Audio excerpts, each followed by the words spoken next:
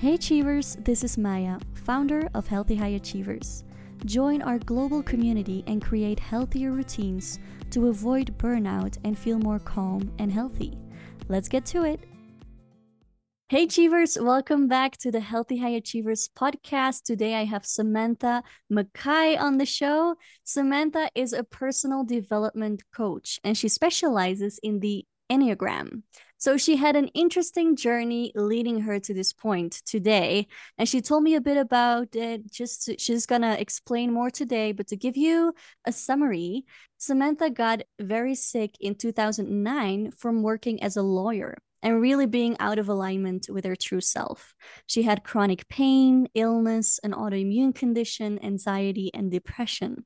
And then moving from Australia to New Zealand really helped her to start her healing journey. Samantha, are you in Australia or New Zealand right now today? Right now, I'm in Australia. And I was in London when I got, really, really sick. And then I went from London, UK to New Zealand. And that was quite a change, but a necessary change. Oh, yeah. Okay. From London to New Zealand. And you said you also had a burnout. In which country was that? Probably had more than one, but the really extreme one where I took 3 months off work to recover and sleep was in New Zealand. Yeah. So I know Samantha told me that in 2015, she completely burned out. She quit the job she loved and basically slept for the next 3 months. And then she started her own consultancy, working part-time, and it took another 2 years before she was able to work full-time.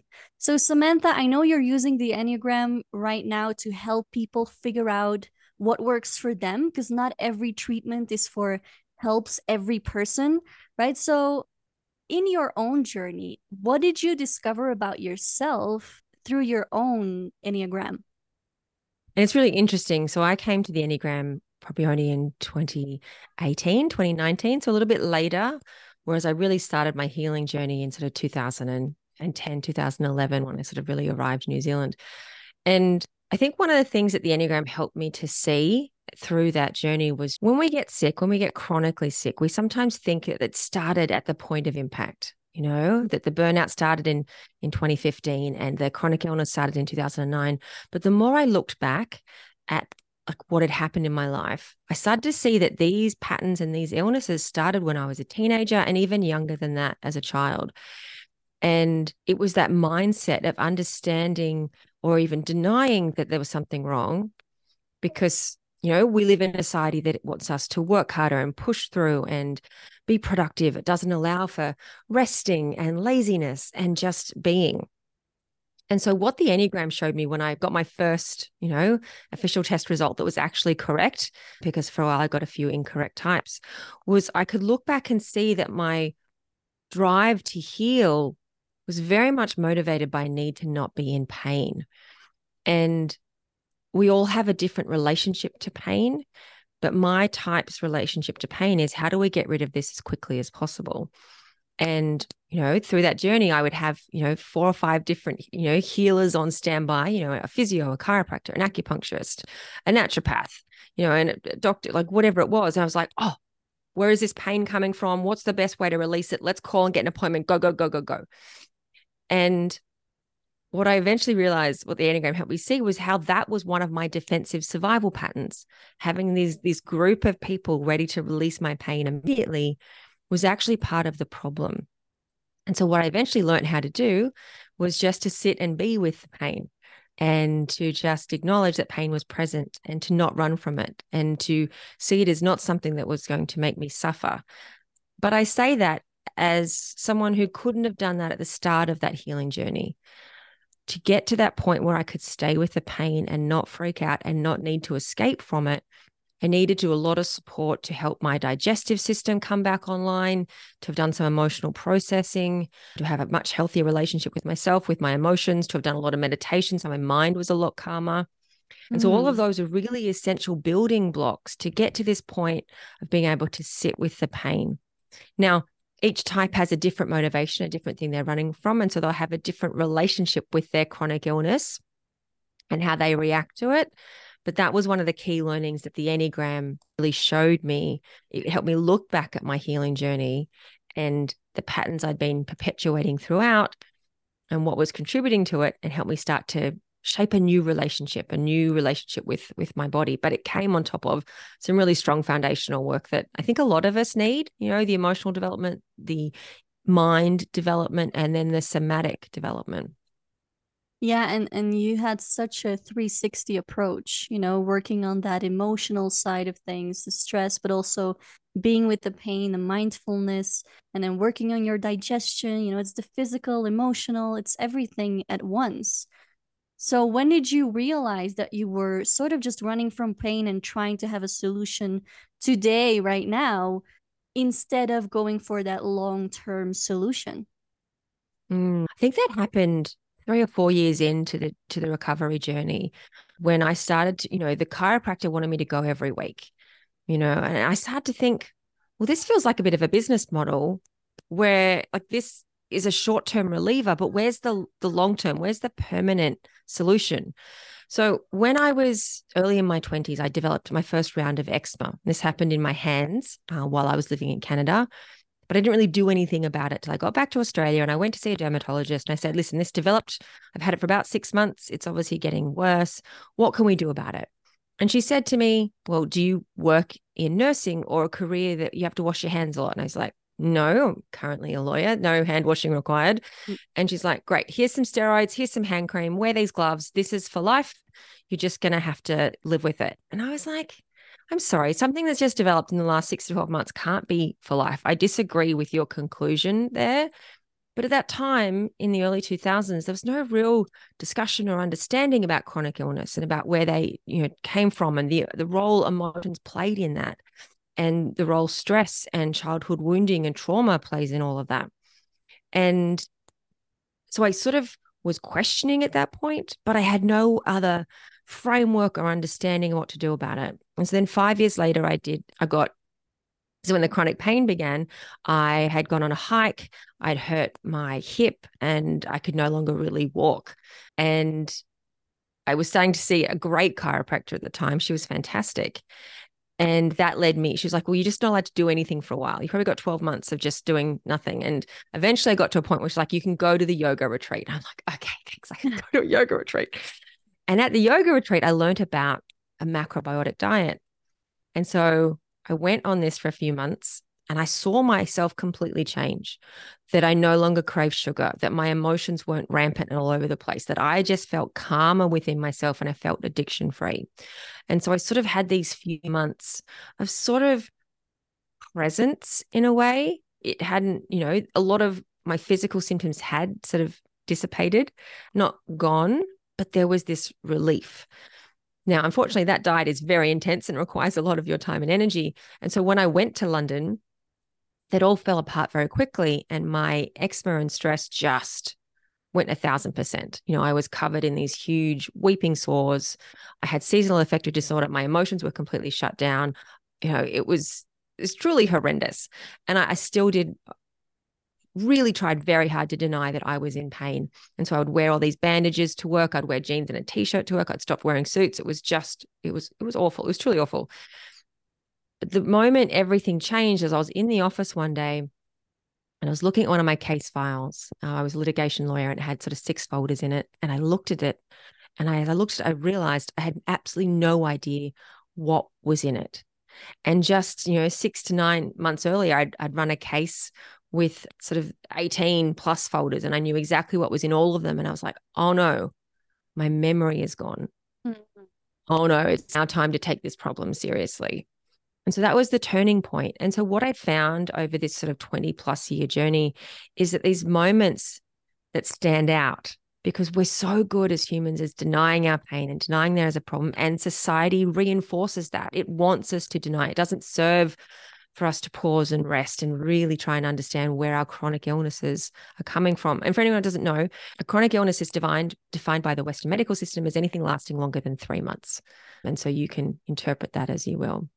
And so, there was these moments that created change and drove change, but it took a long time to really get to that point of going, okay, what does a long-term solution look like?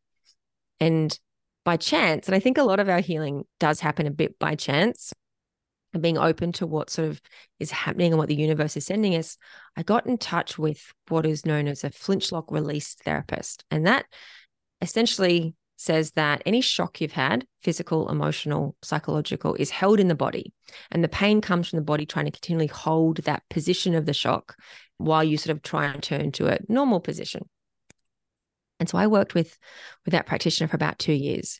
And that's when I started to realize there's a difference between Band-Aids and long-term solutions, because that's when my pain started to dissipate. I started to feel more freedom and be more connected with my body somatically. I could move more freely. And we didn't just work on physical, we worked on emotional, and it really transformed my life. And so, but after 2 years, I was like, okay, it's now time for something else. We've worked this process, although I have since returned to other practitioners because it is amazing. But it is mostly available in New Zealand. It's a modality that was developed in New Zealand. Most of the practitioners are there, and it's much harder to access around the world. There are people scattered in places, and I want to refer everyone to it, but unless you're in New Zealand, it can be a little tricky. But that's really when I started to see the difference between short-term and long-term solutions. Yeah, and you really discovered that approach of, okay, there's shock in the body, there's trauma in the body in any way, it can be emotional, it can be from movement, it can be physical, but just, yeah, working around that and having the body to relax again and flow again. And you worked on your health in several ways. You're like, okay, this diet, okay, I want this one. So it's that journey of not having that one solution and going for it despite, doctors saying there's no solution. You just have to learn how to live with it.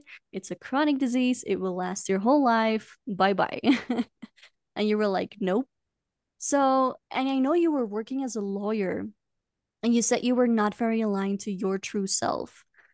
So in the line of, did it kind of come together, the physical healing with the emotional healing and the career switches? What was that relationship between those two journeys, let's say? So I had never wanted to be a lawyer.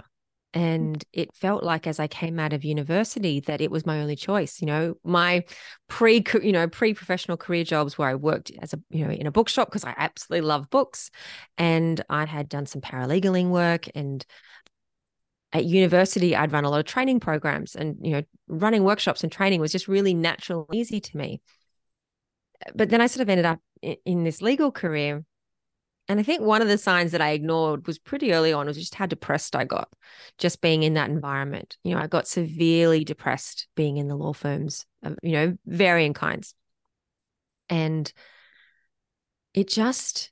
I think that was the clue that there was a misalignment right from the start, but also I just never wanted to do it. I love studying law. I love books. I love, talking through issues, but I'd always been a trainer and I love teaching people things. But at the time, I couldn't really understand or comprehend that there might be a career in that, that sort of thing might be feasible and possible. And while I was working in law firms, and I found some, great ones, I got to do those things. I would do marketing and I would do training, and I, got to design new systems. But when I moved to London and I went to work in a big law firm, a big corporate, they wanted you to be more specialized. And I found in that environment, I couldn't do the things I loved. I couldn't do training and marketing and brand, like all those other bits and pieces. And I think that I felt so limited, and my personality type struggles with being limited. It absolutely exacerbates our stress. I didn't like it. I wasn't enjoying it. I couldn't do the things I enjoyed about the law or about being in that corporate environment. And so when I moved to New Zealand, I just said, I'm not going to be a lawyer. I'm just not going to do it. And so I was really lucky to sit down with a recruitment person. And she said, well, what do you want to do? What interests you? And then I think I spent half an hour rambling on about corporate culture and culture change and creating great places to work and non-toxic environments and all that kind of stuff. And so she got me a job as a PA to the head of organizational development at one of New Zealand's largest companies. I mean, amazing, right? Yeah. I'd never been a personal assistant, but thankfully it was just a 6-week thing. And she's like, well, just put you in, we'll see what happens. And from there, they kept me on. I became an organizational development advisor. I started running workshops and ended up being in that company for about 18 months, doing all sorts of interesting things. in all sorts of interesting roles. And when that ended, I was like, well, what next? And so then I just started contracting, following my nose, and I took on training gigs and internal communications roles and just any sort of thing in this vein that sort of interested me. Yeah, I find it just, I'm totally in your story. I'm like, I was just thinking, I love how we hear about your health growth and that whole journey of finding your own solutions, long-term solutions. And then here's the other side of that same coin, kind of the career path of how that shifted and how that was probably simultaneously kind of finding its way into aligning with what you really want to do. And that was that training, that teaching. Now you were giving these workshops. And then from there, I can see you getting closer to the Enneagram, but how did you get there? What was that bridge? Yeah, that was really interesting. So as you mentioned earlier, I started my own consultancy after burnout. So I was like, well, I don't have enough energy to work full time. I can't go and get a job. I need something where I can manage my energy. And so I used my personality's desire to chase opportunities and to be proactive and to gather people together to start the small business consultancy focused on offering organizational development to small companies. And after doing that for about, I can't remember, 6 to 9 to 12 months, I started to realize there was a problem. There was a product market fit. So what I was offering wasn't working or wasn't what they needed. And I didn't want to change what I was offering. And I was like, well, this isn't going to work. So what do we do next?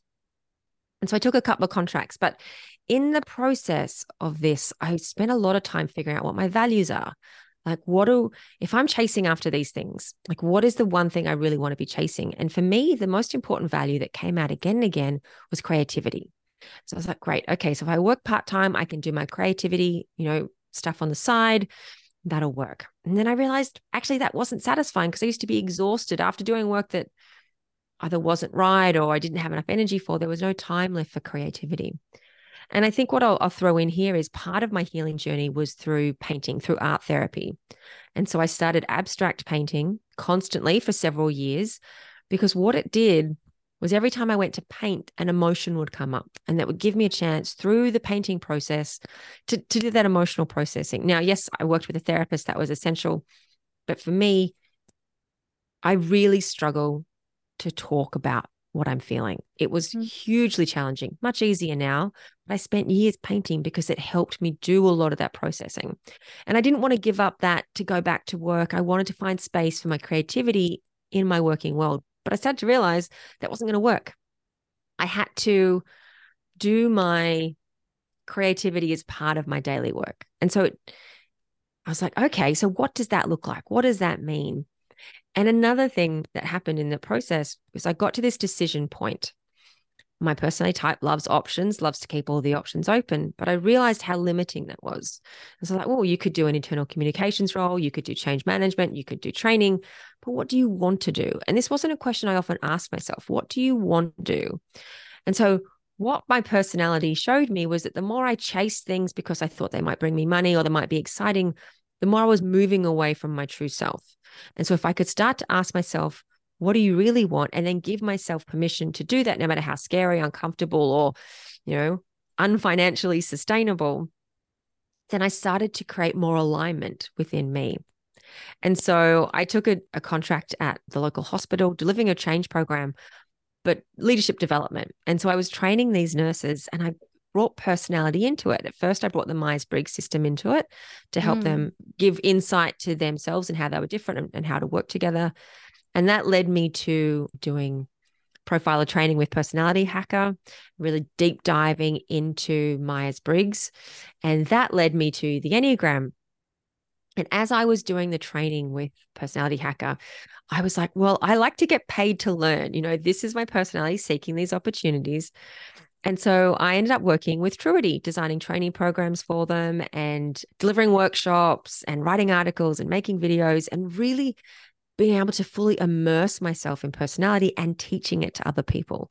And that was great. It was bringing my loves together, training and education and personal and professional development with personality, with a really solid framework. And we were doing an Enneagram project and I was like, okay, we've reached the limits of what I can learn from just reading the books and talking to people. And so I enrolled in this course. And it was a course where I thought I could use it to help train people, but it actually turned to be about how to coach people. Mm. So you just leapt into the thing without reading the fine print. And I just fell in love with it. I was like, oh my God, this Enneagram stuff is amazing. It finally speaks to the real depth of personal development I want to do with people, to the real depth of healing and transformation. I think, StrengthsFinder and Myers-Briggs are great, but they were more at introductory levels. I find that the Enneagram, when it comes to like healing and really maturing ourselves, the Enneagram speaks to what we need to know and provides a lot of guidance as to how to go about doing it. And so, yeah, that really just set me on the path. And so I've been really deep into the Enneagram for the last few years. Yeah, and I saw when I was looking around on your website before this interview, I saw like the whole list of certifications and the coaching and personality things, like all the trainings you took. I'm like, yep, this is someone who loves learning, and it's something, it's one of my character strengths too. I love learning. I love being in courses and then applying that and using that and always that new. And you're the same, and that led you to what you're doing now and this whole journey to how you ended up helping people with their personal development through the Enneagram. And today, are you doing this full time? Is this your business now? What does your work life look like today? So you find me in a time of transition where I'm just in that space of creating something new. And it's been really interesting. So I've been running my own business or contracting in various forms for a while, but I realized I still had a lot of blocks to really creating something sustainable and wholehearted and being able to fully put myself out there, because I found that really terrifying.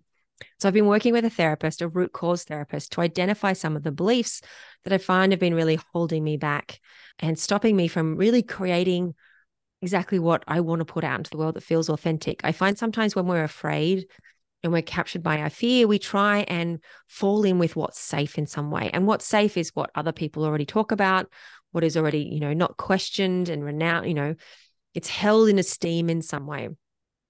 And I know I can teach those things, but I feel like I have a lot more to offer, but the fear has been really getting in my way. And so working with this root cause therapist has been amazing, because she tests to find exactly which beliefs are really ingrained in your somatic system, and helps you to release them. And so I've been taking this really uncomfortable transition, uncertain time, as one part of my life ends and a new part starts, to just be with whatever's coming up. Mm-hmm. And so what's coming up, I've been offering, Enneagram coaching to people and seeing where that takes me. And I think the Enneagram is such a crucial piece.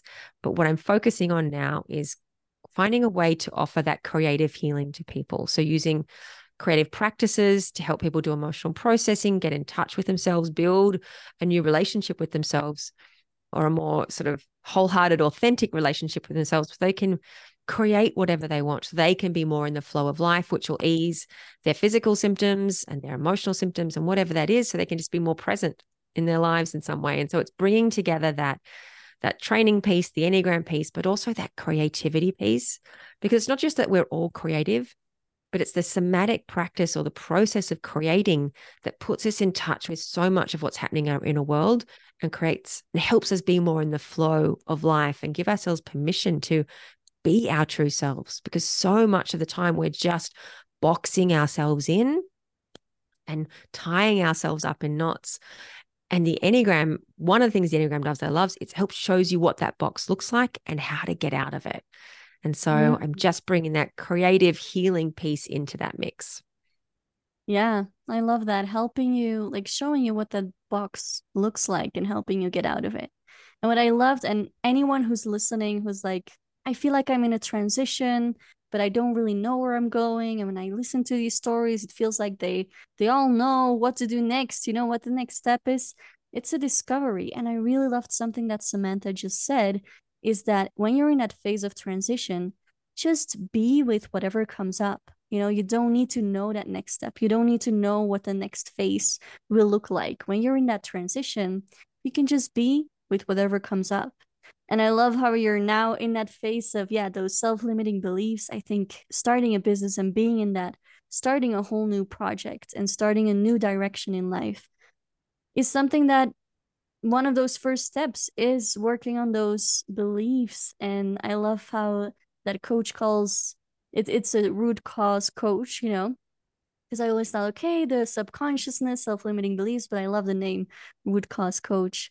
And it's something I did for myself when I was starting my business. I was reading books, I was working on my mindset. That was one of the first things I had to do to break through those fears and jump in, you know, take the leap, not knowing what's on the other side. And I remember one of my favorite books was The Magic of Thinking Big. You know, just really believing I could do it, just really expanding that mind and take myself out of that box and see what's possible in that next phase. So today, what's your health like, and what are some of your favorite tricks or ways of taking care of yourself as you're expanding into this next phase and building your business? Great question. So my health is a lot better than what it was, and all those years of effort has paid off.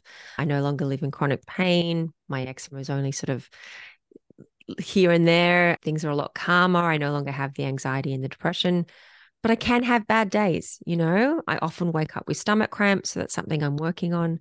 So no day, you know, life constantly changes, and it's learning to just flow with it. And so I think one of the key tools for me is being able to just observe when I'm not reacting like I'd like to. And when I'm sensing that discomfort that I'm trying to mask with food or television or a book, or like escaping in some way, and just trying to be with that discomforting feeling. And that's still hard work because you still have to be observed, you know, when you're doing that. But that's really my practice. And so taking care of myself can be just removing myself to a quiet, private space to just try and feel that feeling. It can be journaling. I'm doing a lot of morning pages at the moment, going for walks by myself in the sunrise. I love the sunrise. Watching the sunrise is great. And so it's you taking a little bit of alone time to process what's coming up and to be in the flow of things. And I find when I do get in a lot of pain, a Shakti mat is great. A massage is great. Just a hot shower. But it's just, I think, being able to acknowledge and notice the pain and discomfort before you really spend a lot of time trying to escape it. Yeah, and Now, that's being particular for mindful. my personality type, but every other type has its own thing. Absolutely, that observing, that being mindful. Yeah, beautiful. And while people don't know this, we didn't tell you in the beginning, people, but we're in on completely different sides of the world. If someone is watching on YouTube, it's getting dark outside, so I'm like in my living room lamp, literally using that light. And Samantha, you're in Australia, and it's what time right now? It's like 8:30 in the morning. The sun is risen. It's very bright and shiny here. So Samantha's a day ahead of me. We're on two different days, but we made it work. We found a time. You know, I was like, let's just do it. Doesn't matter if the light isn't ideal. Let's just pick something that works for both of us being awake and active. And I loved how we found this time to hear your story. And I hope it really inspired others to just find your path and to experiment and try out things and see what works, see what doesn't. Maybe dive into your Enneagram and see what you can, how you can take yourself out of that box, right? And Samantha, where can people find more about you? Well, they can find me at my website, individuo.life, but I'm also on Instagram and sort of, no, mostly Instagram. I'm still working on all the bits of promoting myself. I'm just moving into that space at the moment. So the website's probably the best place. Yeah, absolutely. I will put those links in the show notes below. And thank you so much for your time today, Samantha, and for being so open, sharing your story, both health and career. Thank you so much. And for finding a time that we were both awake and functional. I think it Yeah, was perfect. absolutely. All right, take care, Samantha. Thank you, you too. Bye. Hey, Achievers! I hope you enjoyed this episode as much as I did recording it. Please, please, please subscribe and review my podcast. It would mean the world to me. See you in the next episode.